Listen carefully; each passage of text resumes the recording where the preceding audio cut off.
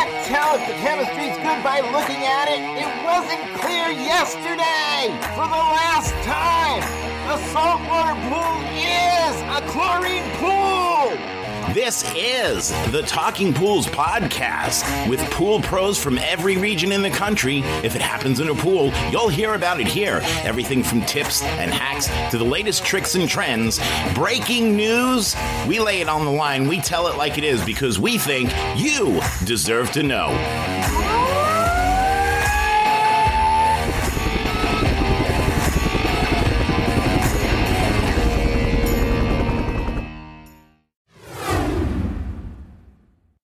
Hey guys, Heather again with Hump Days with Heather with Talking Pools podcast.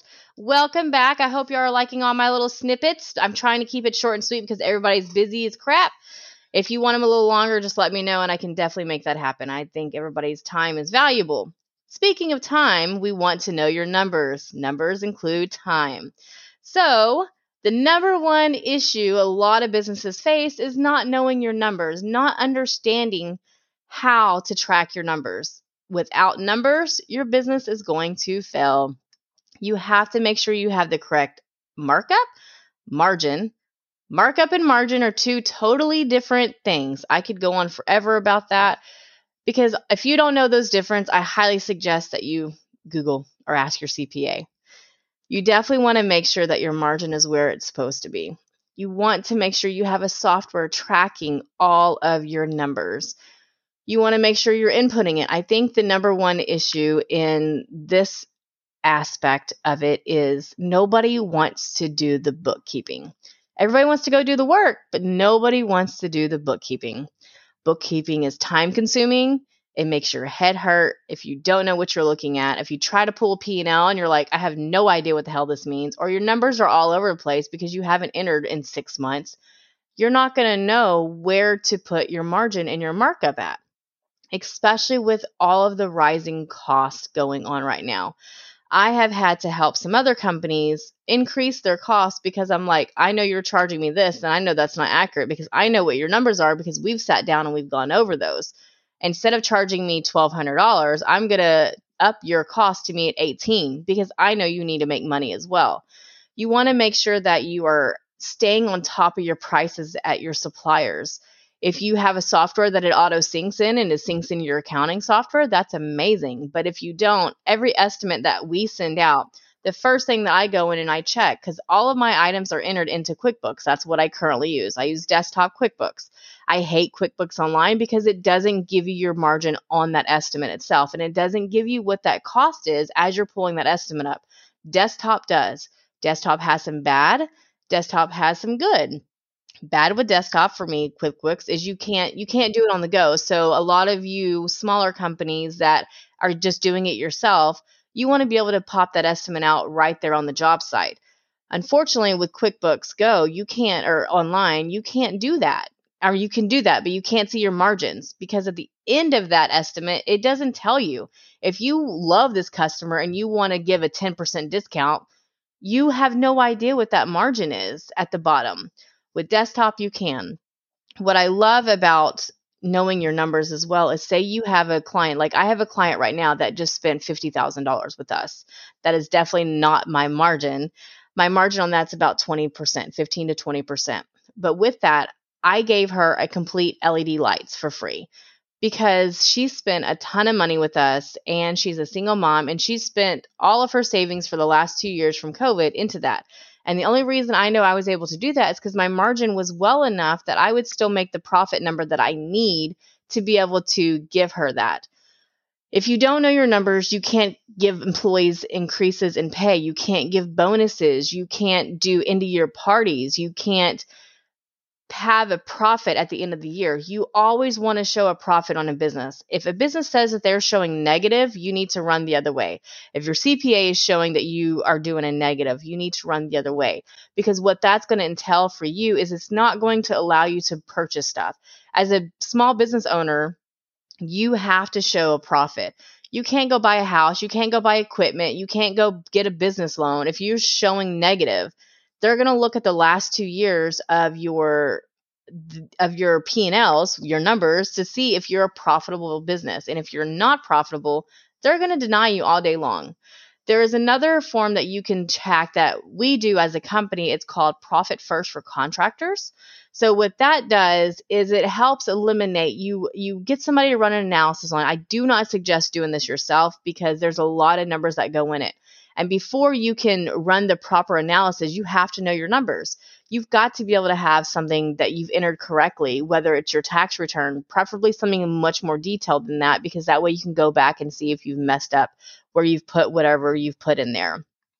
So what Profit First does for contractors, and there's a book on it as well, let's say a job is $100, okay? And of that $100, $50 of that is your material and your labor cost. So you're going to move that $50 over into your material and your labor costs bank account. And you need about 5 to 6 bank accounts. And yes, I have 5 to 6 bank accounts with this to help know my numbers and know where we're at. So you're going to take that $50 and you're going to move it into your, you're going to divide it. So I divide mine between my material cost and my employee cost. So I take that $50, let's say 25 is material and 25 is employee, just for round numbers. So I move 25 into material cost with the taxes, and then I move 25 into employee cost. Then you're going to take a percentage of that employee cost, because we all pay taxes on employees, right? As a business, not what you withhold from the employee payroll. Then you're going to move that into the taxes for your quarterly taxes of that. Then you're going to take that remainder $50 of that 100, because that is now, quote unquote, your profit, right? But it's not technically your profit. You still have overhead, you have insurance, you have trucks, you have gas, you have maintenance. So what this Profit First does is it takes all of those costs, and then it says, okay, after all these costs are done, for every dollar you make, X percentage goes into your overhead expenses. That covers your payroll, not your payroll, but that covers your taxes for the end of the year. That covers your truck maintenance. That covers your whatever you have as an expense for a business. For me, every expense that goes out the door, that's what that is. That's my phones. That's my marketing. That is my insurance. That is my overhead, basically in general overhead. Then with Profit First, you take a percentage of that. So my percentage that I put back into me is going to be 25% is what I have for me. 25% of that $50 is going to go into so that's $12.50, right? So it's not a lot. So that's going to go into a profit account. That's what I get at the end of the year or quarter or whatever you want to do. And there's another percentage that goes into it as well. That's actually for my payroll, because as a business owner, right, you have to make money. So it depends on how you want set up. There's multiple ways to do that. And so that system will definitely help you with your numbers, because at the end of the week, in which I'm hoping you're checking it at the end of the week, every week, because you've got to know your numbers, you can say, okay, my book says I should have this amount over here, but I don't. So because I had to borrow from this account over to this account to pay this. Why did I have to do that? What happened? Because if you are borrowing from other jobs, your margins are not where they're supposed to be, or you need to start collecting money up front. All of my jobs get money up front. I don't touch a job without money up front, because I'm a small company. I can't afford to lose $1,000, $5,000, whatever that case may be for you in your instance. If you have all the money to be able to do that, then great. But you've got to make sure you check your P's and your Q's to make sure that you understand where your numbers are and how you're doing it. And if you are a visual person, definitely do the Profit First, because that's going to help you. When you make the allocations, is what they're called, the distributions into your account, it should line up with your books. And if it doesn't, something is off. If you're too low, that tells you need to increase prices. If you're not enough, you're going to see it in that account, because seeing it in paper is totally different than actually seeing in your bank account. Let's say you want to take the wife out to a fancy 5-star Ruth Chris dinner that's going to cost you $300. But in your account for your payroll for yourself, that's your play money, your savings, or whatever you choose to use it for, you've only got $150. Well, shit, you can't do that. So guess what you have to do? You have to go back in and adjust your numbers. You've got to go back in and change your markups. You got to go back in and change everything about your business scale on that to be able to increase your profit. Because let's say that you didn't check SEP's account for 2 weeks and your prices increased and you didn't know that, and you're on net 30 or you're running your card and you're not checking that because you don't check it. That's not a good thing. You've got to stay on top of your numbers. Okay, so with SEP stuff, everything that runs through SEP, we are checking everything that comes through SEP. As soon as that card gets ran or my net 30 gets ran, I actually pulled all my net 30s because I was doing that, and that got us in a lot of trouble, right? So I pulled all of my net 30s. If I don't have the money in the account, we don't need it. And I look at that as my personal side as well. You want to check those. And I have caught where our prices have gone up. And I'm either calling my rep like, hey, why did this go up? Like my T104Ms, those go through the roof. I can go get it at Home Depot for much cheaper. But even that $5 increase for the T104Ms, increase your bottom dollar. You have got to make sure you're watching your bottom dollar for that. Well, I hope this has been helpful for y'all. And again, that's Profit First for Contractors. Look that up to help you stay on top of your numbers. Until next Wednesday, have an awesome day. Bye, guys.